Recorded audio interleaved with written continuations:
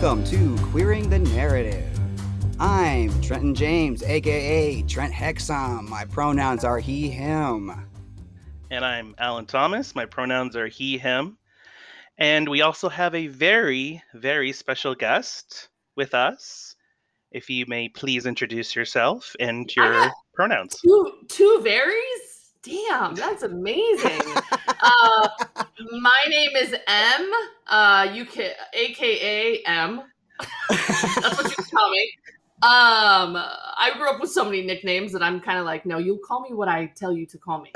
My pronouns are they, them, unless otherwise specified. Some days I feel she, her. Some days I feel he, him. But when in doubt, default to they, them. Nice. Excellent. Thanks for having me. Absolutely. Thank you for being here. You can, we'll go over the TikTok, but I follow. That was loaded. That was such a loaded thing. We'll go over what you did on TikTok. Yes. There's so much. I just meant like the name because I always forget where the underscore is. Right in the beginning.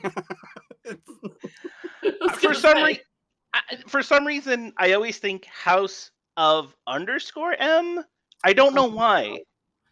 Well, now say it correctly. It's actually 2 underscores House of M. Only because somebody who never uses their freaking TikTok took the other one. So. Oh. There you go. Do that. Whatever. Underscore House of M. And if anyone listening wonders if it is a nod to Scarlet Witch and like WandaVision and the comic book, yes, it is. Oh, nice. Ooh. I was wondering why that seemed familiar. Yeah, that's awesome. That's a whole story.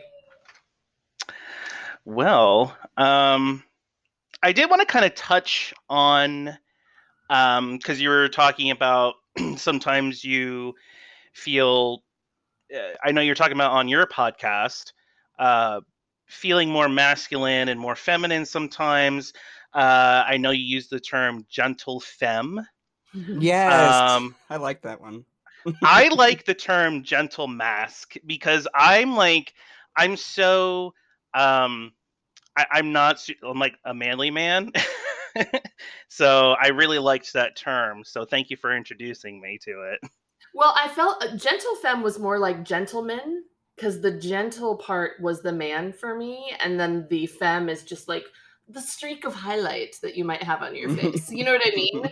Because I'm very like Mad Men era mask. Like when my mask side is present, I'm very 3-piece suit. I'm very dashing, charming. That's how my masculine side presents itself. But my femme is like, can we also put on like a really nice highlighter and an earring? And can we make sure our brows are good? You know what I mean? So it's gentle femme for me. Yeah, it works.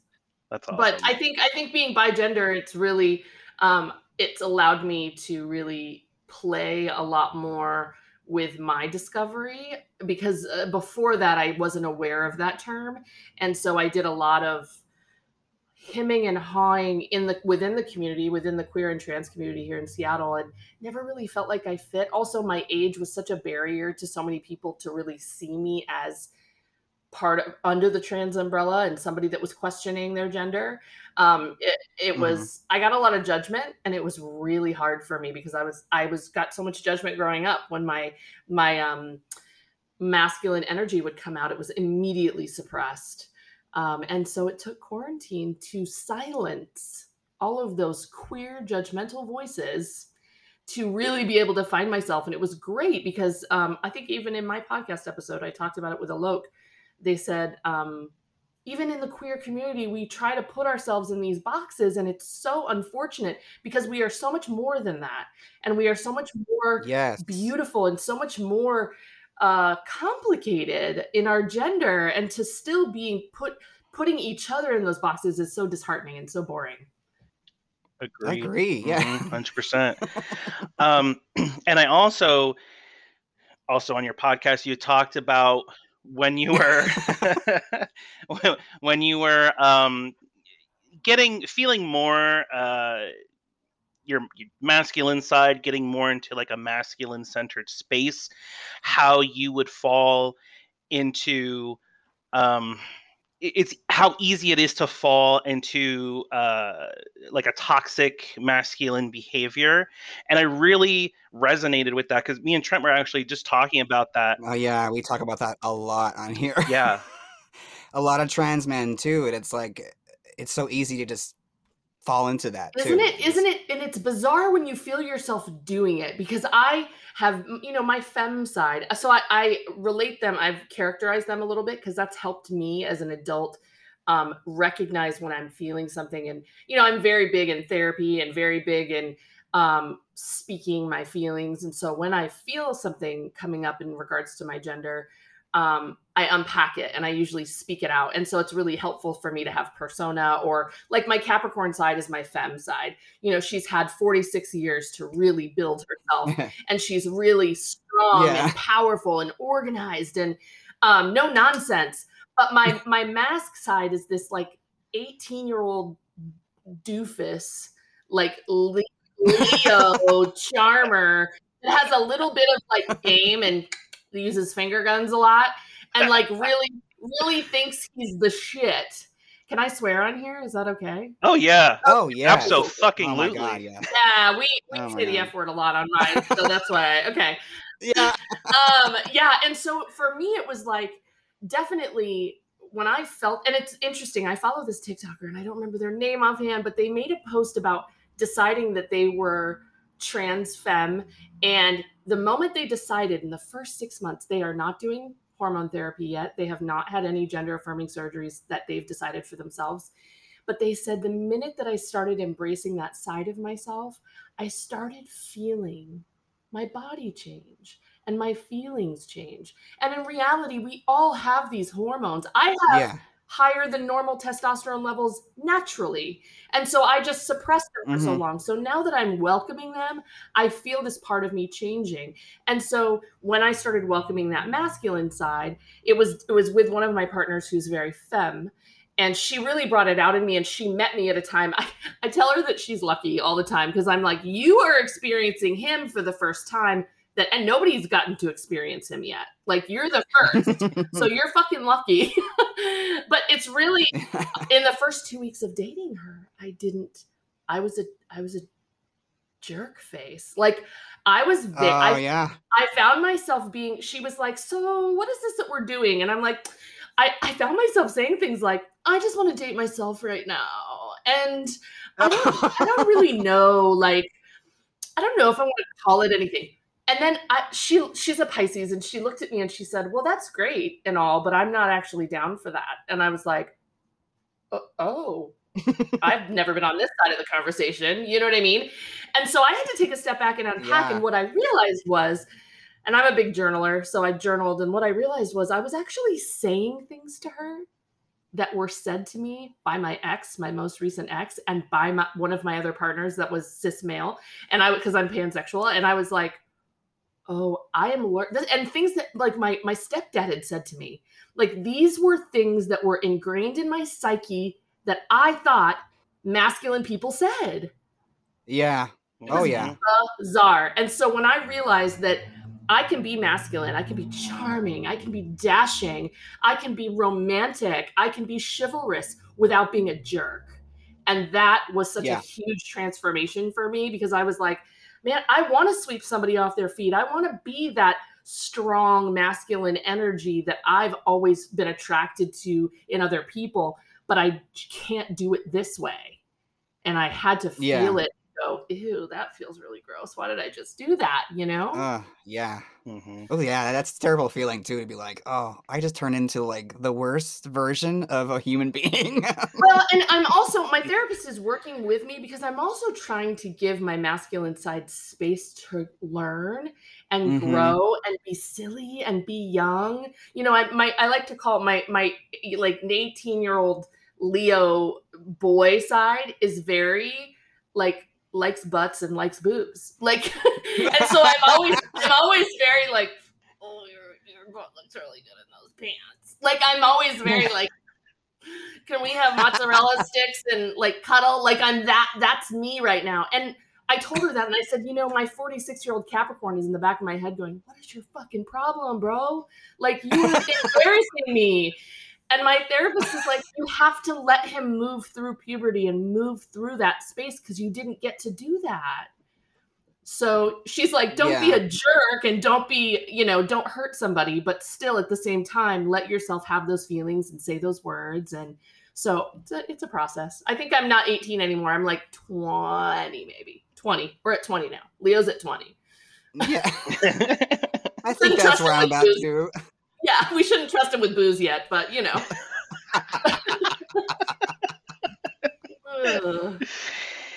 Yeah, I would say that's where you are too, Trent, because you're pretty early in you're pretty early in your transition, so.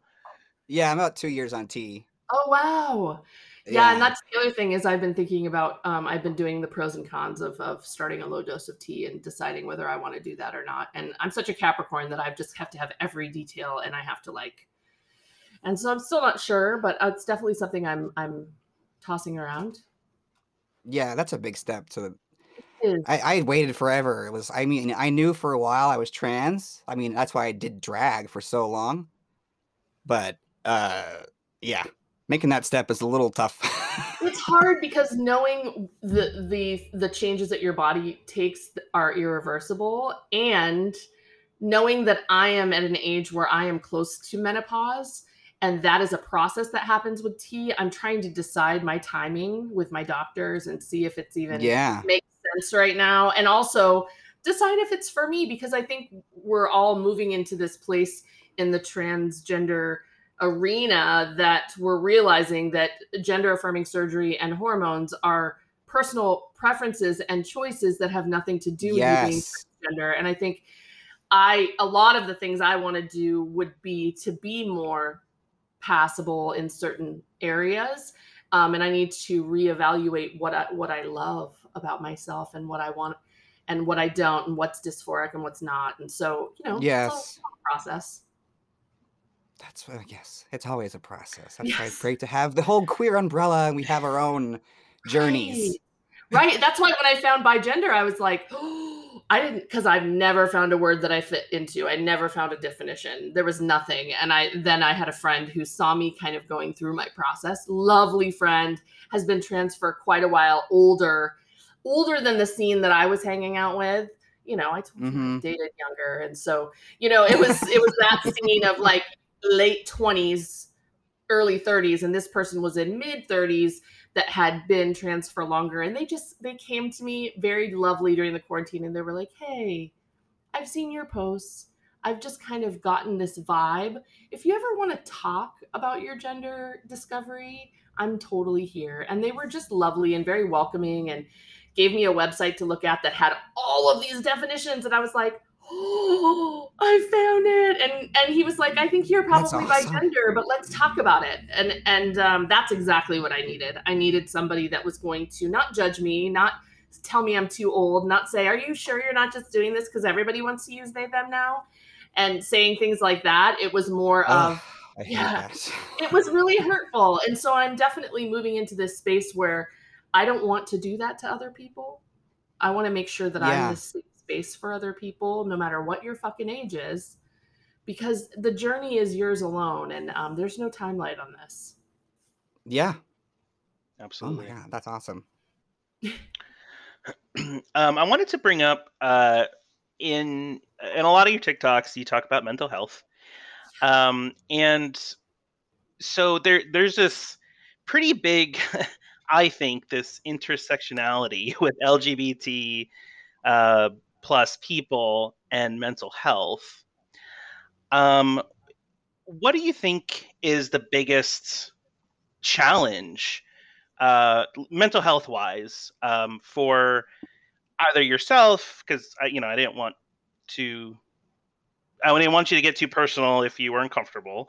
But or if not for yourself personally, then like in general, what do you think is the biggest challenge for LGBT people?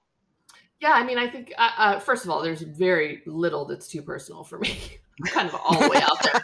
I always tell people when I meet them, like on Tinder or date them, I'm like, that pretty much 3/4 of my life is out there. Just letting you know, like, if you have a problem with that, we should not be talking. Like, but I'm also very easy to do research on, so there we go. This is true. But, yeah. So, but I don't mind that. I find it helps me be accountable to myself. But I think mental health wise for myself, I can tell you that in the queer space, in the LGBTQ plus space, I know I've struggled with both having family members in a religion and a culture that just don't understand it. I think surface wise, we're in an era where it's like, oh, sure. I get a lot of my Italian family that say things like, oh, sure, we just love you no matter what. Oh, sure. That's not where you get the homophobia and transphobia. It's in the microaggressions. It's in the comments. It's in the fact that they don't. And I think up until 2021, up until we all had time in 2020 to really do some soul searching and get ripped bare of all of our distractions to really see what we needed to freaking work on. Up until that, we were all doing a really good job of ignoring microaggressions. I mean, plain and simple. And now 2021 is no longer like 2021. We are ripping off the Band-Aid. We are having uncomfortable conversations. We are getting in spaces no matter how much we love them. Like I've cut off 3 family members this year alone, or last year. Because the microaggressions were too much. So I think in regards to mental health, I think it's twofold. Like we need a community that's going to stop judging each other, that's going to stop putting, I did a podcast with Eva Echo, who's one of my favorite advocates around the trans community and mental health community, who's in the UK. And she said, our community, the trans femme community, works so hard to be perfect, and they're coming from a cis, female world that is trying so hard to break through that and break away from that. Why are we doing this to ourselves? And so I think we're, in essence, eating our own hands here. Like we're doing such a bad job in the queer community of supporting each other. And there's a whole new era. Don't get me wrong. Like there's a new era, Gen Z and younger. I think our future is really this age. And they're so good at consent. They're so good at conversations. Yes. They're so good. Like, listen, I take back every word I said about those generations in 2019. I was that bitch. I was that bitch that was like, fuck the millennials. Like I was that bitch. And then 2020 happened. And then I was like, holy shit, they're going to fucking save the world. And then I also realized my generation, the X gen, we fucking raised those kids. We raised the millennials. My daughter is a millennial, and she is more aware than I ever was. She is more inclusive than I ever was. She has conversations. She sets boundaries like a fucking champ.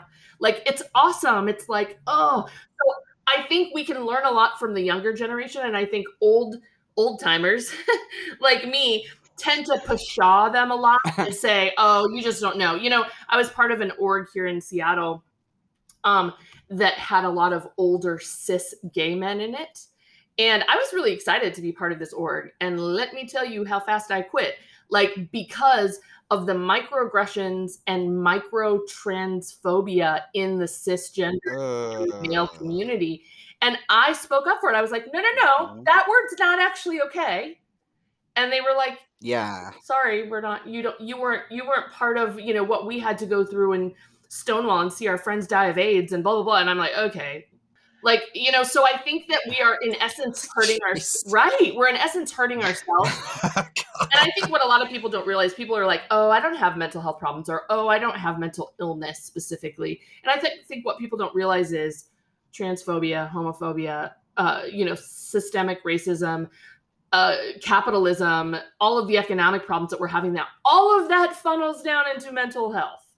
Like every single one affects our mental health. It's not like I'm going to see a therapist and everything's going to be better. No, we need to abolish the police. We need to, get transgender rights back into all of our representatives' hands. Like we need to start to improve mental health. It's not about getting a fucking therapist. It's way bigger. It's way bigger. So, that's a really roundabout answer there for you, Alan. But basically, we're all fucking doomed. We're all doomed. That's my answer. Sorry. Sure. Yeah. No, that's that. Yeah, and I think Trent and I had talked about how pervasive just within the LGBT plus community. I hate to say, like, especially cis gay men, but it kind of is especially cis gay men. I don't think you should say kind of. I think we should take that word out. We can edit that. I'll edit out. Let's be real. Since I came out as bigender, and since I started, because I'll be honest, when I first came out, I was not able to use the word trans for myself. I didn't feel like I felt like that was a space I wasn't supposed to be taking. Well, I'll be honest. Somebody told me that was a space I wasn't supposed to be taking. And after some thought, I was like, no, I am under that umbrella. I am. Yeah. That is what I identify. So once I started using the word trans and bigender in my spaces, the amount of cis gay friends, male friends that came to me, and the conversation, you all know this, you all know how it starts. So can I ask you a really quick question? And it's like there's a little bit of a whisper, and you're like, fuck, I know exactly what's coming. I know exactly what's coming. And I always phrase it like this. I'm like, I put my hands on my mouth. I'm like, Yep, this is a safe space one time. You get one chance. But once I tell you that this is not appropriate, I'm telling you it's safe for now. But once I tell you it's not appropriate, you're never allowed to ask this to anyone again. I will take the fall for this. I will fall on the sword for this one. But you're not allowed to do this again. And I can't tell you how many times it's happened. It's fucking horrible. It's horrible. Oh my God. It's maddening. Right. And I don't really know how to have this conversation with people without being a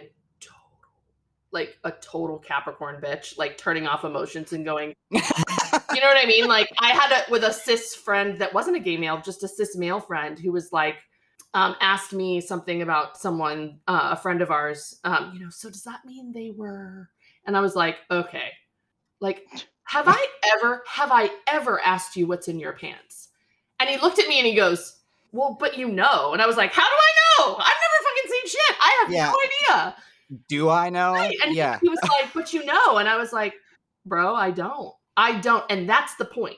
You think it's okay to ask, but you think you want everyone to assume that it's, you know what I mean? That kind of disclosure, that kind of gendering someone is not okay.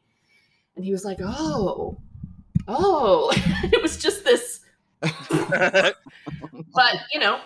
I have energy for those conversations, actually. I'm here for them. Oh, you have more spunk than I do. Yeah. I think it's but I live in a small town, so. Oh, yeah. See, I'm in a big town, and I also feel like as a new transgender person and as an old queer, it's almost my responsibility in many ways. Like I got to pay my dues in the trans arena. And as an old queer, I feel like I've got a lot of teaching to do on that side of it. So, and I say old with like, I was going to say, wait, how you're 46, 46. Yeah. I'm 35, 36, 35. We should I'll be 36 this June. See, after a certain point, it's like, whatever. I mean, this is the thing. Alan can do numbers. I was like, does Alan know his birthday? It's really one of those things where it's like, we have to understand that we are not, I was not I realized I've never been an ageist, but I've had ageist microaggressions because of society. And so when I started being actively poly and actively dating and found myself, I went to my astrologer friend and I was like, why am I attracted to people that are in their late 20s and early 30s? I don't understand. And he had such a great answer. He was like, you're ruled by Saturn. You're a Capricorn ruled by Saturn. And that's the age that people are in their Saturn returns. And you understand them because of that turmoil that people go through. And so, I think that it's one of those things that age for me is something that it benefits me in many ways.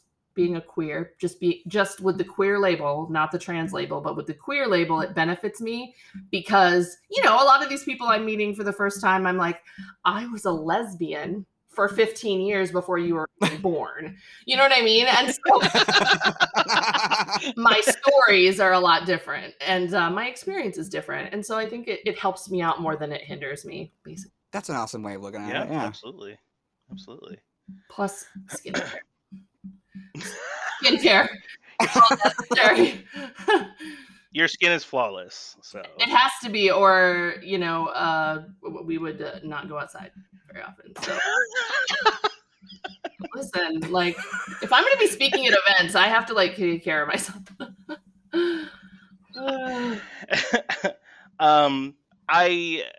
Again, this is from your podcast. You talked about being born in a Italian family where you were the only assigned female at birth person.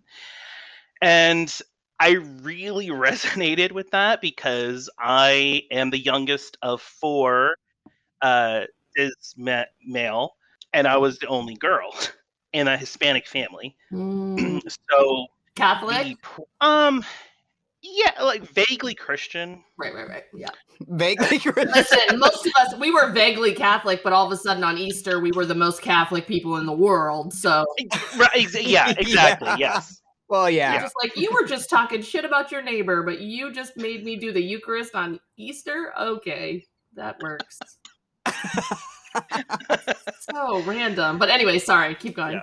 Yeah, but no, I totally related to that. I related to being pressured to be a certain way. And I'm fairly certain, I feel like there's a lot of parallels between Hispanic family dynamics and Italian family dynamics in that men have to be men and women have to be women. And it's just a certain mold that you can't necessarily break out of. So it was really, I loved listening to you talk about that because I was just like, oh my God, I see myself in this story. And I really appreciated that. And I wanted to, I mean, you kind of answered this a little bit earlier, but I wanted to ask you how that journey has been going with your family. I mean, well,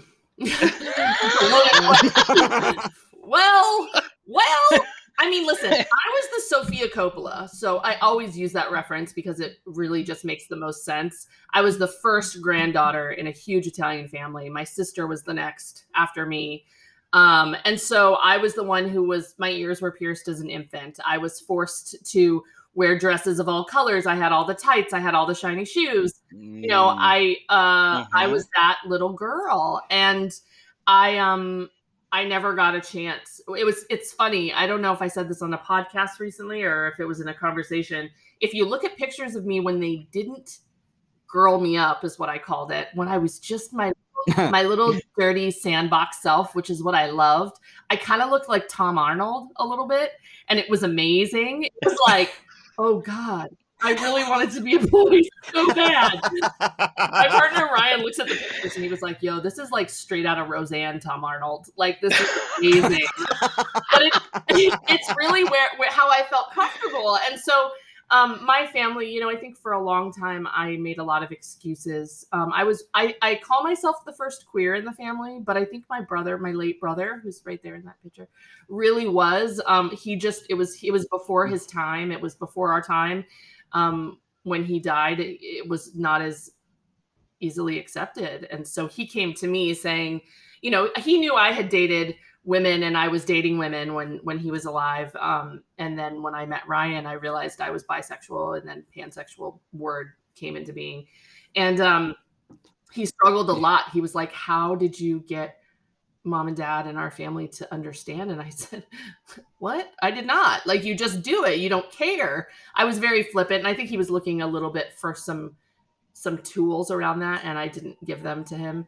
But I think for me, you know, I had to at some point realize that nothing about my family was going to agree with my lifestyle.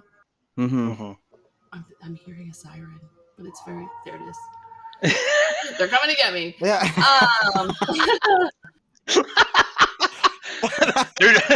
They're talking about queer stuff. Let's move. Right.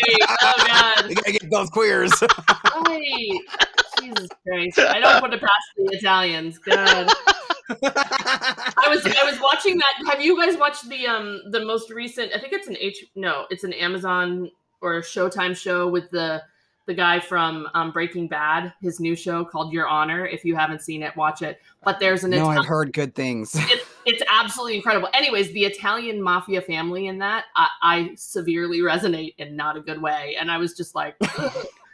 Oh, God. But so that's how it's going. Like, I'm close to my sister, who is lovely, 2 years younger than me. It's just the two of us now since our brother's gone. And that's really it.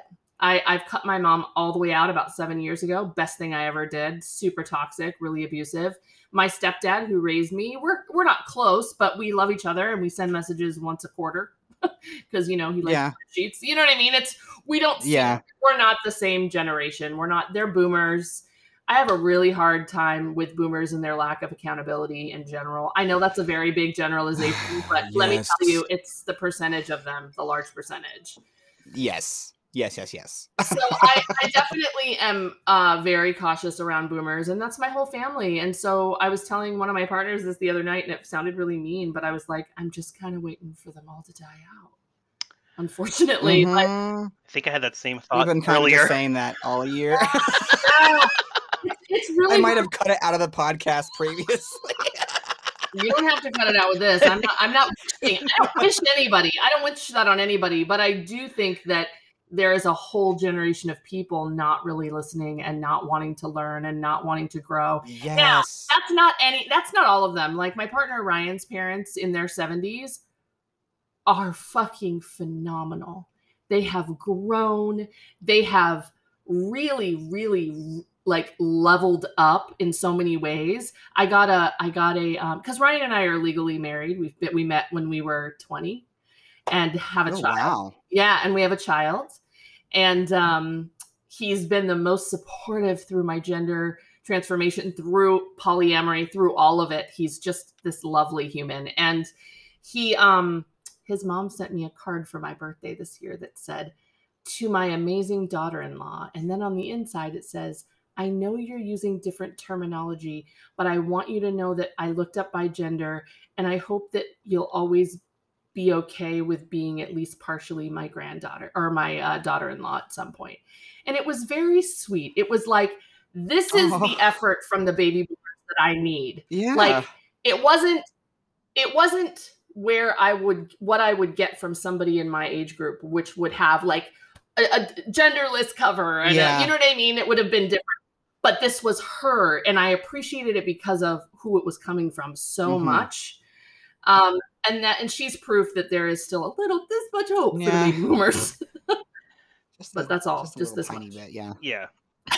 Very small percentage. So thanks for that triggering question. That's how my family life is going. How's yours? I think I've actually talked about this.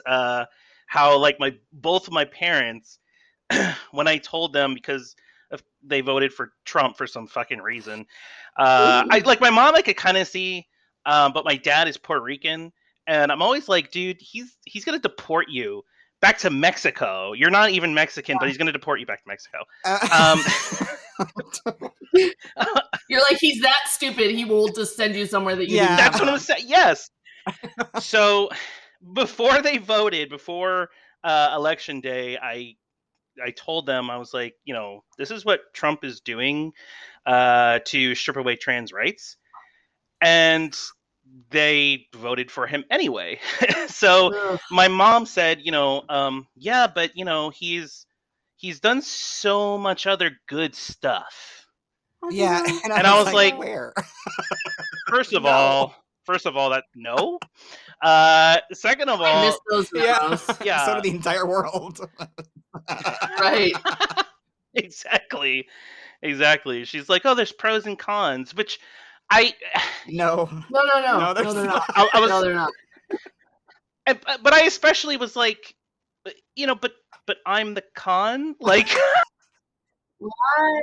Yeah. Right. Oh, that's so hurtful. I'm sorry. I'm definitely to a point now where I'm like, I'm past the hurt, um, sting phase where it used to really sting every time a family member was microaggression or transphobic or homophobic. But now I'm just kind of like, that's where we are.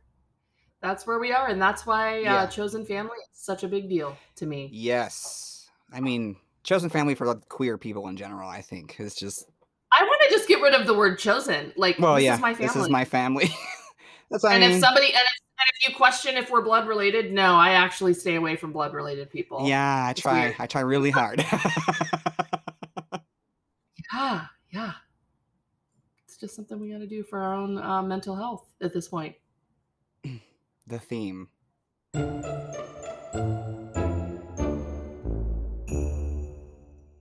What's next on your handy dandy list there? I did want to talk about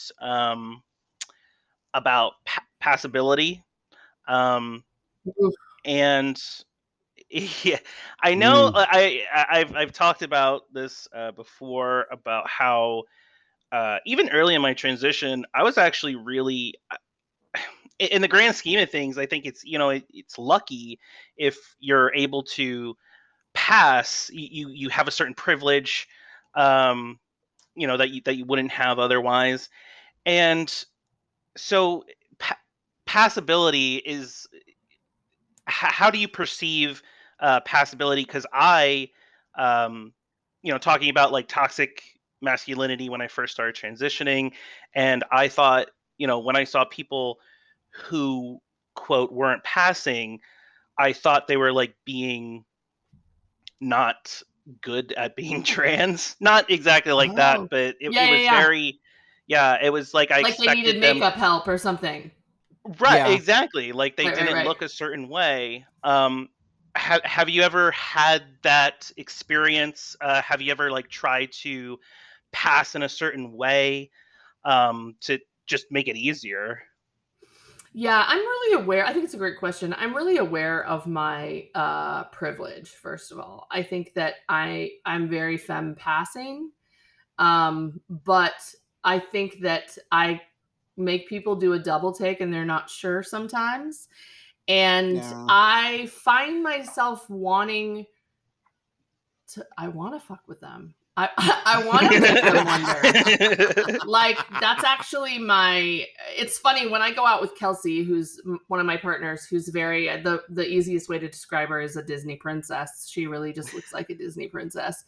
And so she is incredibly femme and cheekbones for days and the hair. And so when I go out, I'm very masculine next to her, but I'm still femme in many ways. So a lot of people kind of go, so I will find myself masking up a lot more with her because I want to be passable that way. And I always have to break down why I'm doing that. And it's interesting because I dated someone in the past that was very trans mask. And every time we would go out, I was pretty femme with a touch of mask and they were pretty mask, and they would add femme elements that I always had to unpack my feelings for them, for the elements that they added. Like they would be very mask oriented and I was always very attracted to that side of them. And then they would add like dangle like earrings, or they would add a heel or like eyeliner. And I was always like, how do I feel about this? And first of all, why am I feeling that I have to feel about this? You know what I mean? So I never said it to them. It was never something that I said, I don't know how I feel about what you're wearing, because that's not my fucking place. I know that. But I would have to unpack my feelings around them having gender fluidity and gender nonconforming expression. And it was a really great learning opportunity for me, because I was like, what? This society is telling me this is weird. I'm not, it actually, you know what I mean? And so I had to do a lot of breakdowns. So now I actually made a TikTok right around something was happening. I don't know if it was what was happening at the Capitol. Something was happening in the Black Lives Matter. When is it not happening? But there was something that had exploded. And I made a very heated TikTok calling large creators and creators with large platforms that are white and cis passing. And I had a trans femme white woman come at me. Oh my God. Saying, why cis passing? Who says who's cis passing? And I said, no, you're not allowed to come at me this way. You know why? Because when you walk out your door, you are allotted certain privileges that Black trans femmes are not. Yeah. Period. And whether you want to argue that with me or not, when you go into your local drugstore, 9 times out of 10, nobody's going to look twice at you. And that's my problem, is that you are not using your platform to show your privilege. I don't care if you don't feel trans femme. Right now, it's about your privilege, and it's about using your voice and your platform for good. And that's probably the most infuriating part of TikTok to me, is the amount of creators that don't use their platforms to speak on things, but yet they cannot wait to talk about stupid shit or do dances or do the stupid camera. I hated all of it. I hate all of it. People try to get me to do it, and I'm like, no, that's not what that platform is for. I don't have time for that. I do the stupid stuff, so no. Mine's 50-50, honestly. Yes. I went on there. Do stupid stuff. You've seen me do it. I do stupid stuff too. I like your plants. I like the plant daddy. So Plant Daddy came into being when my therapist decided to have a baby at the beginning of quarantine. What a bitch. Like, come on. Why would you do that? She went on maternity leave. I literally got my heart broken. I was assaulted at work. And then I had a huge relationship change. And then she was like, going on maternity leave. See you in 6 months. And I was like, I hate you. And she's been my therapist for like 7 years. So I was just like, why do you have to have a baby after 7 years? Why do you have to have it now? You have to have it now. This is the most unprecedented situation in our entire like our era in the century. Yeah. And you're having a baby at this moment, Katie. Thanks.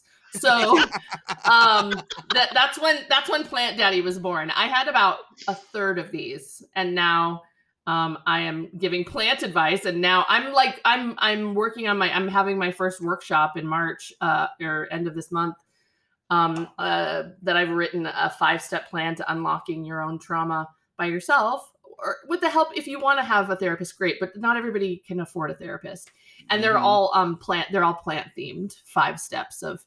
I love it. Yeah. I love that so much. Lean in, right? Yeah.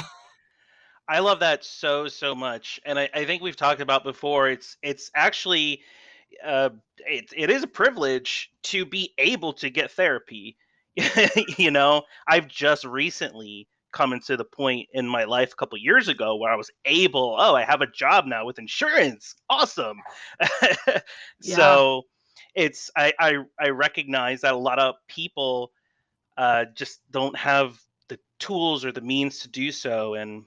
Yeah, that's why I continue to share my therapy gems on TikTok, because I shared one once. The first one I shared, I was literally, this is what I do. Thursdays are therapy. I start crying all the time, because every time in therapy I cried. We're unpacking a lot. And afterwards, I'm like, I need to share this with my TikTok family. Like, I'm like a weepy mess, and I get on there and you see me. And what you see, the ones that I post is like, that's draft 4. Draft 1, incoherent, crying too hard.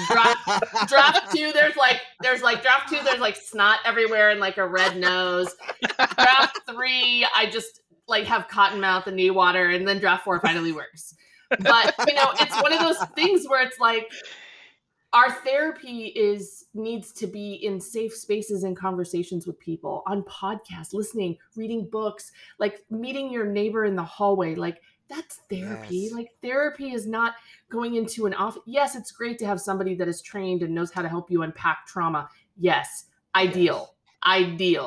But not everybody, A, not everybody likes therapy. Not everybody can work in that environment. And B, not everybody can afford it. So if I can share any gems that I learned along the way, that's the least I can do. I didn't have therapy for a long time. And so it's something that I feel is It's really important for us all to share our grieving process, our joys, our wins, our pain. Like, have you ever been in a room with back when we could be in the room with people? Yeah. When, like, I remember going to like small gatherings with friends and family or friends and meeting new people, friends of friends. And the minute I'm in a room and I meet somebody who's lost a sibling in any way, car accident, cancer, suicide, whatever, I immediately become that person's friend. I gravitate towards them. I hear them say it and I go, oh, I also lost my brother. It's so great to meet you. What happened? I'm so sorry. I know how you feel. I've been there. This is what we do. It's a natural thing, but we don't let ourselves do it. And I think if more of us did that and said, I talked about this thing in therapy today and it was so horrible. The mother one that I just posted about like giving yourself grace of being a parent that had an abusive parent, the amount of mothers that have reached out to me, it's bananas. It's bananas. And it shows where our mental health is now. And it shows that all these people needed was one person to validate what they're going through. Oh, and that was not their therapist. That was not their therapist. It was a total fucking stranger on TikTok. Wow. See, I should do TikTok, Alan. That's what I'm saying. Trent, let me be the first one to tell you, I made so much fun of TikTok. I used to make so much fun of it. And then the Donald Trump thing happened, and I'm like, this TikTok thing, I have respect for these kids. Like, whatever they... That is true. I was like, hell yeah. Yeah. And then I had an Instagram problem where I posted a Black Lives Matter video from Kansas City that was pretty violent on my story, and my personal page got taken down with they said you've been suspended for violating community guidelines. And when I emailed them and asked them when it would be restored, they said, we don't know yet. And I was like, well, guess what, motherfuckers? I've got Faces of Fortitude page that is way larger than my other one. I'm just going to merge the two. It was time to brand myself anyways. We were changing my website. We were making it House of M, which is the umbrella for all of my work. And it was fine. But during that time, I was like, while I'm suspended, where can I go? Where can I go? Where can I go? And I got on an edible, took an edible one night. And I was like, let's go to TikTok. And now my agent knows TikTok as that's the place where you're allowed to not have a filter. And because I told her, I was like, I need one place that I can just release. Like, I will do mental health stuff there. And now she's seeing the numbers rise, and she's trying to see how we can create content from it for my website, like that bounces off it. You know, if people want to hear about this, how can we make something bigger at my website if they want to talk more? But I also was like, I'm going to take edibles and talk to my plants in the middle of the night too here. Just letting you know. And she was like, okay. That's what I did last night. I watched like all your plant ones and I was like, why do I love this so much? I was just giggling in my kitchen at 2 a.m. And every once in a while, I'm like, I shouldn't do these anymore. This is bad. And then I get a message from somebody that says something like that, Trent, and it makes me so I'm like, I'm never quitting. Never. You can't plant daddy for life. I know, right? Yeah. No, it's, you know what? I think at the end of the day, I don't model myself after her, but I definitely use her as an example as a human. Brene Brown has been such a huge inspiration to me because of her ability to really be approachable, really be authentic. She is what she is. Like, when you hear her talk, that is what I met her in person once at the company I used to work at, and she's just that. She's that. And I told myself I never want to have a persona. I met somebody on TikTok recently, or in messages, that they were messaging me, and they're a very large creator. And I was like, oh, I really would love to get together if I'm ever out there. Like, you seem so rad. She literally told me, oh yeah, that's nothing. I'm nothing like that. And I was like, what? Why do you have how do people have time to create new personas? A, like, B, why would you do that to people? Like, I just don't. It's asinine to me how people have that seems like a lot of work. Yeah. So, you know, I try to be authentic, and I try to be as real as I am, I have a fourth wall that doesn't come down. Everybody, all three of the 4 walls are down. I am a Capricorn, so as controlled, my vulnerability is as controlled as it can be. But my real vulnerability, like those silent cries that are a little bit primal, you guys don't see those. They happen. But I have to save something for myself, and so who knows? Enough of an edible and anything. Well, now I know the secret. Hey, listen, my edible lady needs an award. She got me through quarantine, basically. Yeah, I got my card over when the pandemic started. I'm like, it's time. Oh yeah, you guys still need cards there, don't you? Oh yes. Wah wah. You don't need anything over there? You can just go and get it? And they're like every 2 blocks. Alan, let's move. Yeah, seriously. Everywhere. They're everywhere. And you can get whatever you want. You just need a license. You just need to be over 21. We're living on the wrong fucking coast, man. Yeah, we really are. The last time my mother-in-law was here, she was like, I was like, do you want to go to a dispensary? And she was like, yeah. She's in Florida. And she was like, yes. It's amazing. She was just like a kid in a candy store. She was like, this is so great. So yeah, come visit and I'll take you on a tour.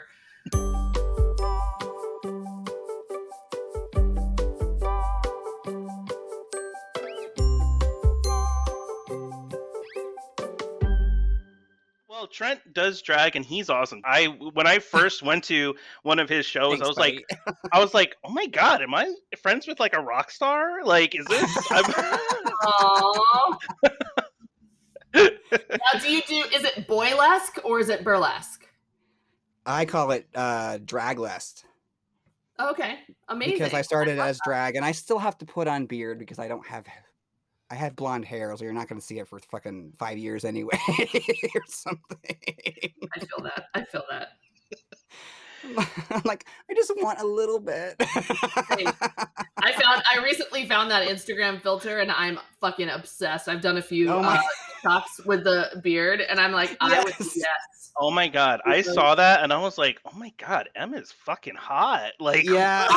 I was like, ooh, daddy, the beard. Like, I have random straight women that are like, is it weird that I want to call you daddy? And I'm like, sweetie, no, it's not. No, not at all. Daddy. Welcome. Yeah. Let's keep. I just love that one so much. I did want to ask you a question that you asked a guest on a pod, and I thought it was a really cool question to ask. Okay. If you could have lunch with your younger self. Love this. Nice, touche. That's great. Yes, if you can have lunch with your younger self. I love this research that you did, Ellen, by the way. Also, I told him you had a podcast, and he was like, I'm going to go listen right away. And I'm like, oh, okay. Not only that, but Alan, you realize the bar that you've set for yourself now. Trent's going to be like, too bad you didn't do research for this guest, because look at what you did for Em. Never going to do it again. Sorry, but... Well, you are the TikToker, hilarious. So you're the one bringing TikTok in here. True. But yes, if you can have lunch with your younger self, what age would your younger self be? What would you say, and what would you eat? I would probably talk to my 17-year-old self. I'm writing a memoir right now, and that was probably the most fun. I'm actually rewriting some stuff in that chapter, and my high school self. And I would that's the year that both I was sexually assaulted, when I was raped in high school, and it was also the year that I almost slept with one of the new kids on the block. So it was a great year and a horrible year altogether. The only one that broke my brain. Joey McIntyre, the only one that really. That's why I ended up liking Joey McIntyre, because he looked so much like a butch femme. Think about it. Tell me he didn't. You are breaking my brain. Tell me he didn't though. Like I looked back at pictures and I'm like, oh God, that's how I knew it. Oh God. I would sit down with myself. I would probably eat a big greasy pizza with ranch dressing on the side. It was something that I wasn't really encouraged to eat a lot because my weight was really scrutinized when I was young. So I would eat a big greasy pizza, dip that crust in ranch, and I would look at myself and I would say, you're going to be seen by people that care about you soon. I know it's not here now, and I know you feel like nobody cares about you, because that's also the age that I tried to take my life. So 3 really large things happening. The nuclear was clearly number 1, but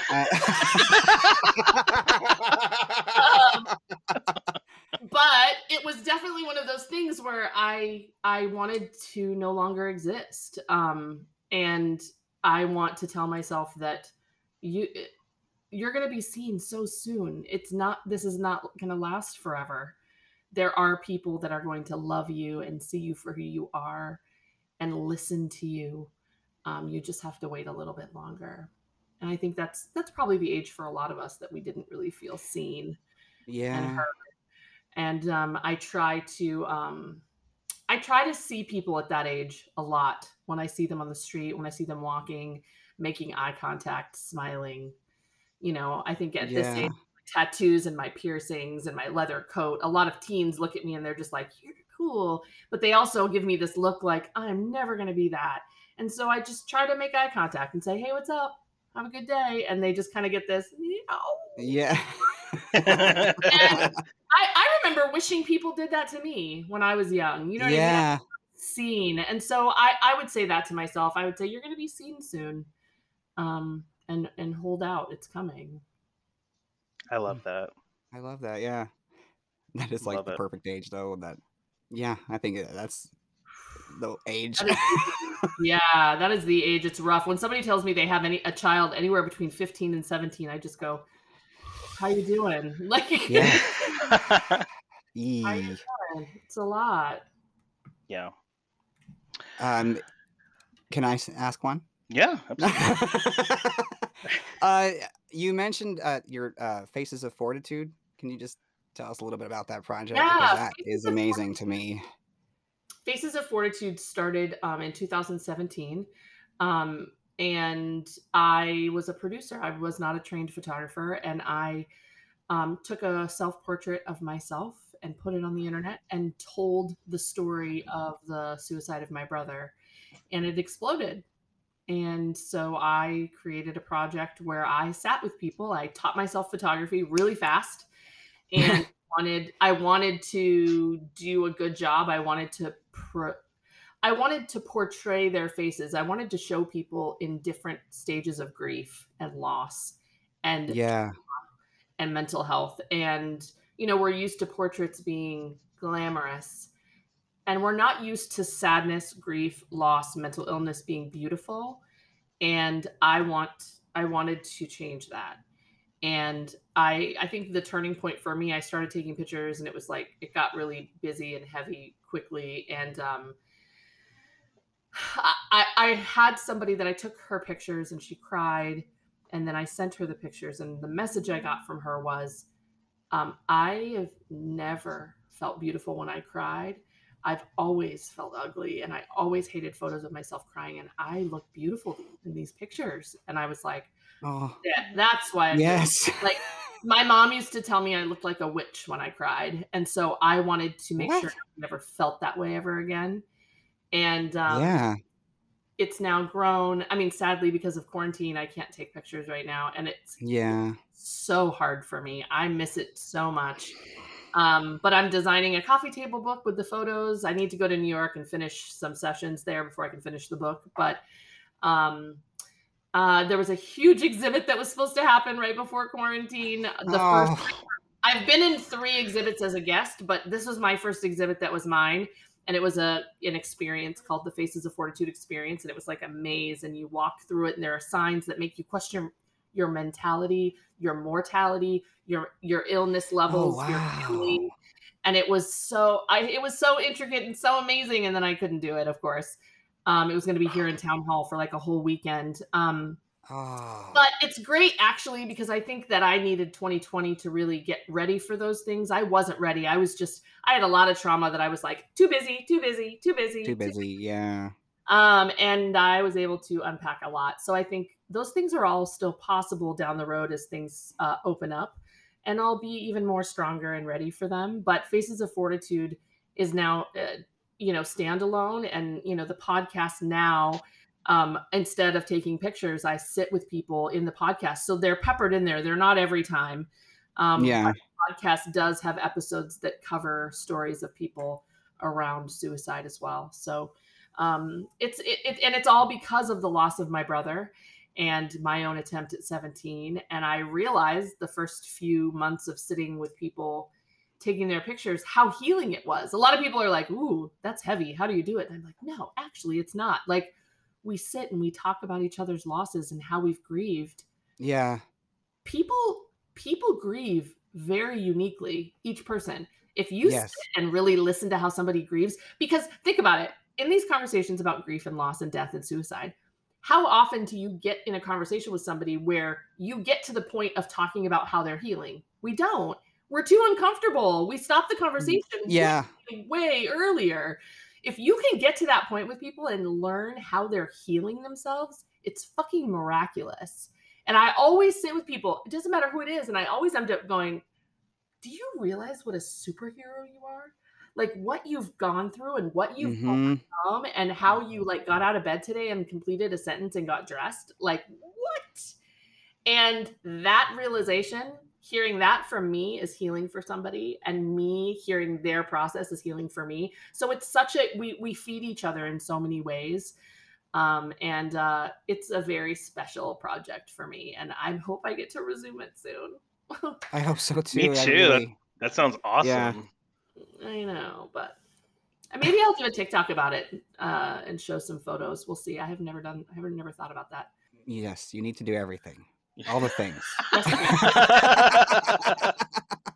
And we've mentioned your podcast a bunch of times, but we actually haven't said the name. Do you want to talk about your podcast? Yes.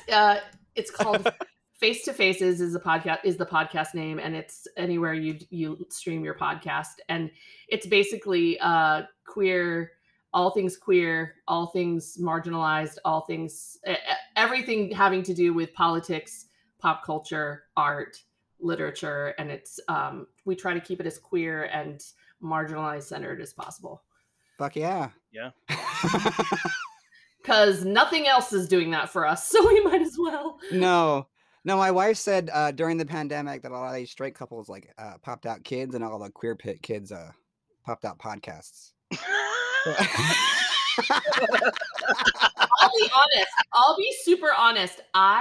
Before I did a podcast, I fucking hated podcasts. I hated that. People were like, do you listen to podcasts? And I'm like, really? I'd rather take a nap. Like, I didn't like them at all. And then I had somebody go, you actually have a great voice for podcasting. And I was like, yeah. Shut up. I'd rather do like what is it called? Sex lines or something. I'll do that. Like, but I don't know if I can do a podcast. And then I started, my friend of mine who's in the project, he gave me a microphone, and he was like, I have a microphone, just try it. And he taught me Premiere, and I was like, fuck. Ooh. All of these things are falling into place, and so let's try it. And now I love podcasts, but it really took my own to love them. That's such it's real. But you both have really great podcast voices too. Oh, well, thank you. Thank you. Well, Trent, your voice is very radio to me. I try, and I wanted to do this for so long, but because I hated my voice for so long, it took me being on T for a little bit to be okay. I can handle hearing this about 5 hours when I'm editing. Oh, I feel that. When I'm editing, I'm like, really, bro? Like, I curse Alan all the time. Yeah. I did have one last question that had nothing to do with anything, because I do this at least once per episode. I'll just go on a tangent that has nothing to do with literally anything. My area loves that. Thank you. That is a great segue, because I actually wanted to talk to you about your relationship with astrology. It's my favorite topic, actually. So how does it obviously influences you very heavily. How did you get into astrology? And also, how come nobody talks about like Geminis? I've never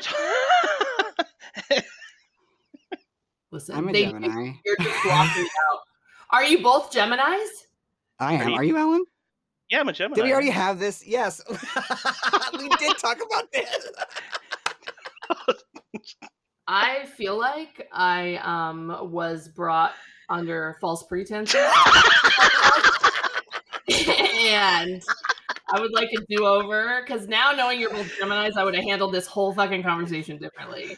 No, but only partially. Okay, first of all, I haven't had a great track record with Geminis. As friends and as coworkers, they're great. As lovers or parents, for me, they're just choosing not to be a good match. That being said, astrology.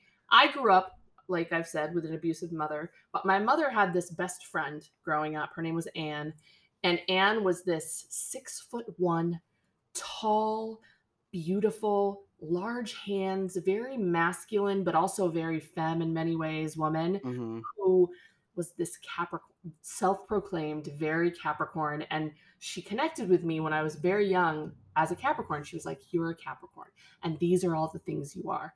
And whenever my mom would say something abusive to me, like, I would get dressed and my mom would say, you shouldn't wear those horizontal stripes. You should never wear horizontal stripes. They make you look fat.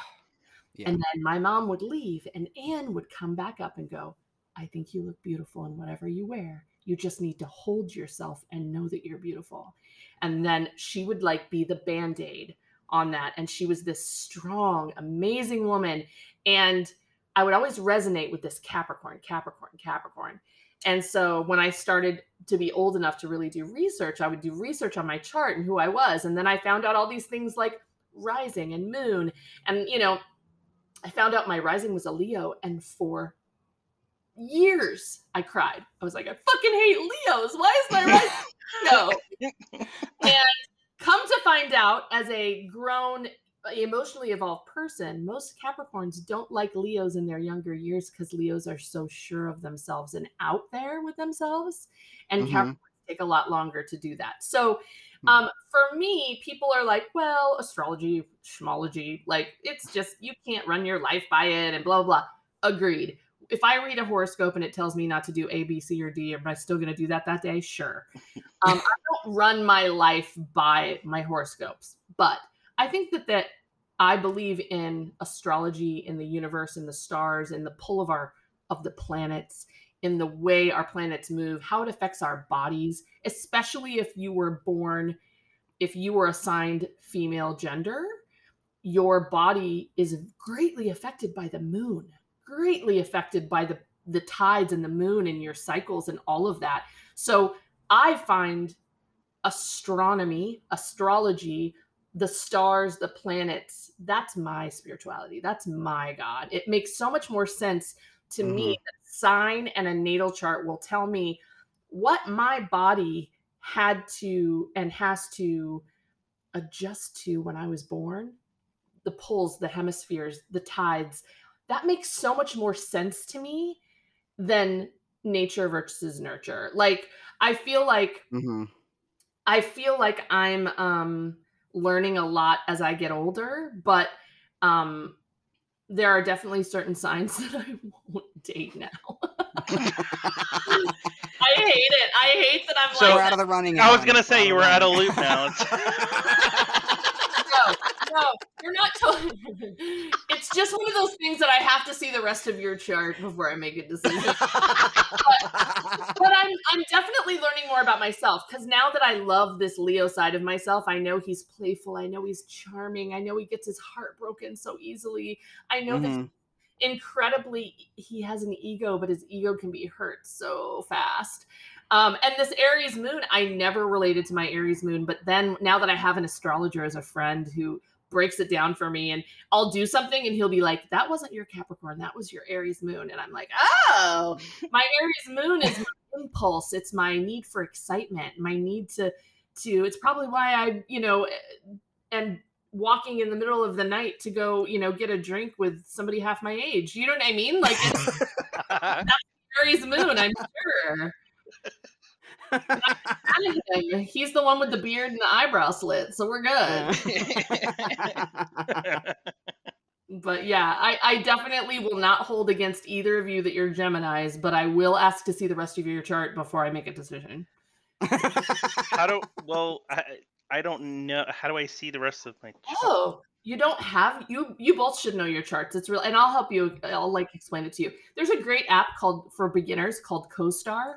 And it's literally CO-STAR. And the little app, if you have an iPhone or Android either, the app looks like it's just got a moon on it. It looks like a moon. And if you download that, you have to know your birth time and your birthplace. So you might have to look on your birth certificate if you don't know what time you were born.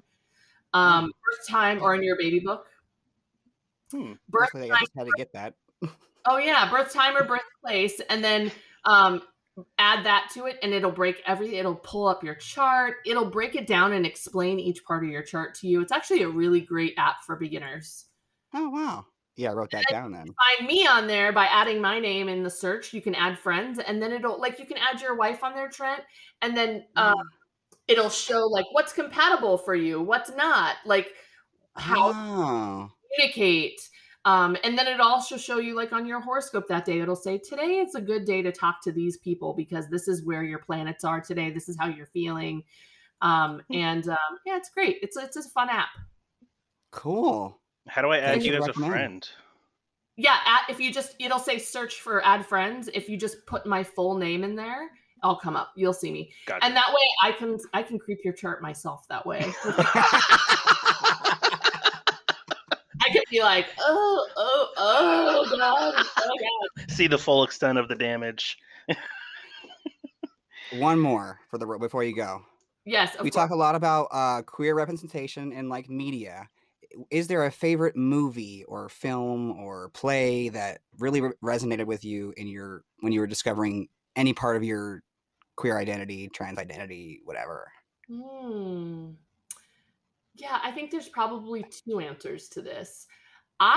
This is probably going to be a really funny answer, but I really resonated with the movie Goonies as a queer, because I felt like I had crushes on all of the girls in that movie. Yes. All the girls are badass. They were about it. Strong, and I was like, I really, and even the matronly old villain, she was the strength in it. She was the boss, and I resonated with that as a young lesbian in many ways. In my trans kind of space, when I was coming out, it's interesting. So June, I had my podcast episode for Pride. And listen, that Pride content, that list of people, that came about in a certain way. That means M took double edible that night. And what should we do for Pride? You just started your podcast 3 months ago. Who the fuck are you going to get for Pride we need to knock it out of the park, right?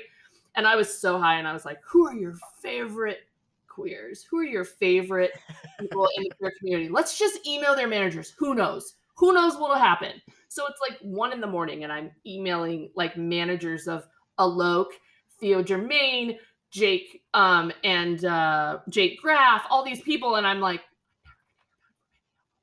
and then literally the next day I got the email from Alok's manager, and I was like, oh God, now I have to do this. What is happening?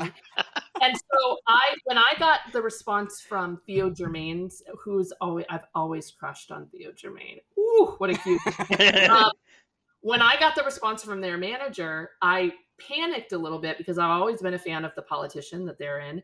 But their other show that's been on HBO, Work in Progress, was a hard one for me because when it came out, I was dating someone at the time who was also quite a bit younger. And have either of you seen Work in Progress? I have not. So it's a story of a 45-year-old lesbian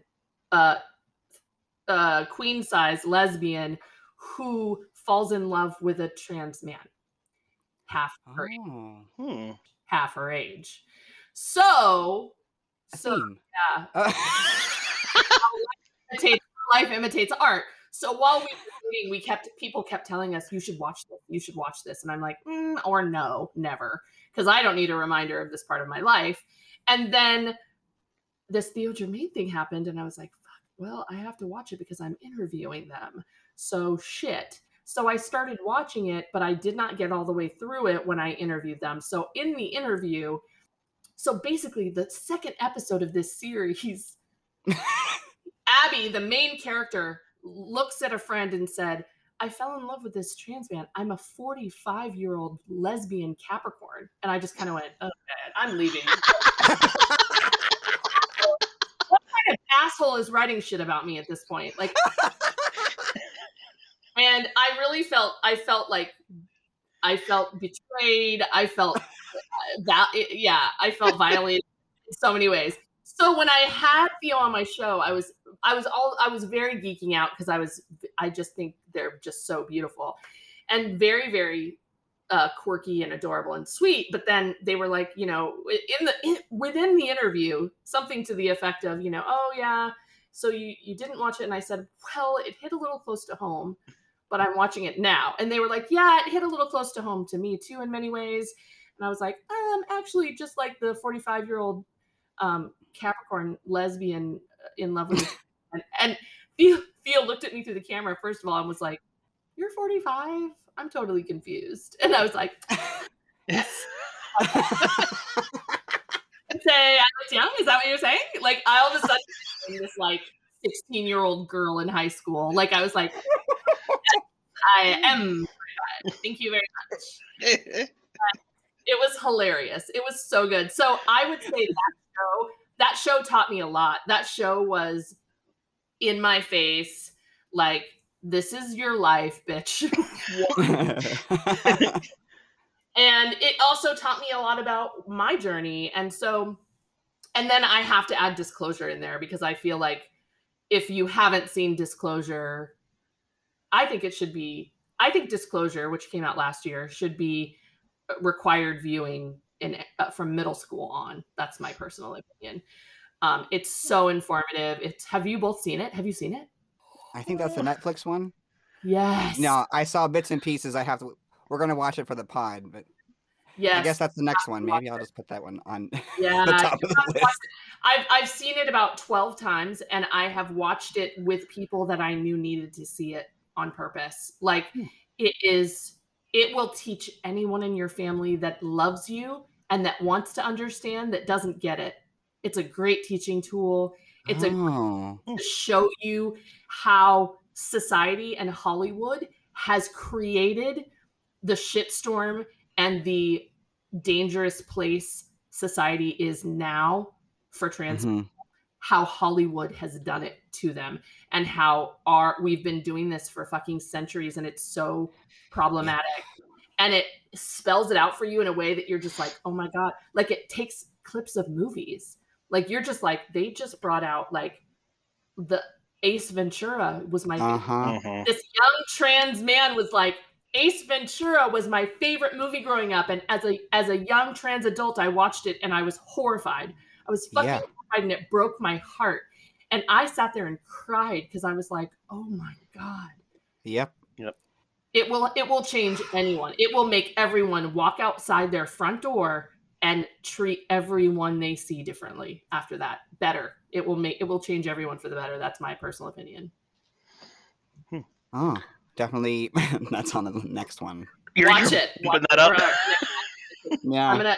I'm gonna take your queer card away if you have not seen it by the time. Yeah. All right. Sounds good. On that note, I have quickly threatened you both. Cool. I would not be a good Italian if I didn't, so it's fine. But, I mean, plus we probably deserve it. We're Gemini, so. No. Slow clap for that one. Slow clap. that one. You said it, not me. So. All right. I guess we're coming to the end here. You can plug your plugs, but I mean, I'm going to link them in there too. And we just talked about them all. People can find me House of M. Yeah. _, as we mentioned in the front of this episode. House of M. And yeah, search me anywhere, find me, tell me you listen to the podcast, and I'll follow you back and chat with you. Yeah, I love that. I love it when people listen. So thanks for having me. Thanks for being here. Thanks for coming on, because when Alan was like, oh, here's this, we have a segment where we talk about TikTok, and he tells me queer TikTokers. And the first thing he said was, I really want to talk to this person. I wonder if I can get him on the pod. And I'm like, you just ask. And then he was like, oh my God, they answered right away. And I'm like, oh my God. So basically you did the Alok with me, but you didn't do what I did with Alok, which is when Alok came to my podcast, I didn't know that they had logged. I didn't see. And I had just done a story on my Instagram. And when you do stories and you watch it back, because you got to watch yourself back. And I'm listening to it. And I'm like, I'm geeking on my story. I'm about to have somebody so amazing. I'm so excited. I'm listening to it, and Alok is listening, and I had no idea. And Alok, all of a sudden, I'm like geeking like a child, and I'm listening to myself, and I'm like this, and Alok was like, hello. I bowed my head, and I just went, can we just pretend you just got here? And they were like, sure, no problem. And there's the embarrassment. I was like, good fucking God. Only me. So thank you again. Yes, thank you so much. Thank you for having me, and I'm excited. And that's been Queer in the Narrative. Remember, pronouns fucking matter. Don't be trash. I remembered.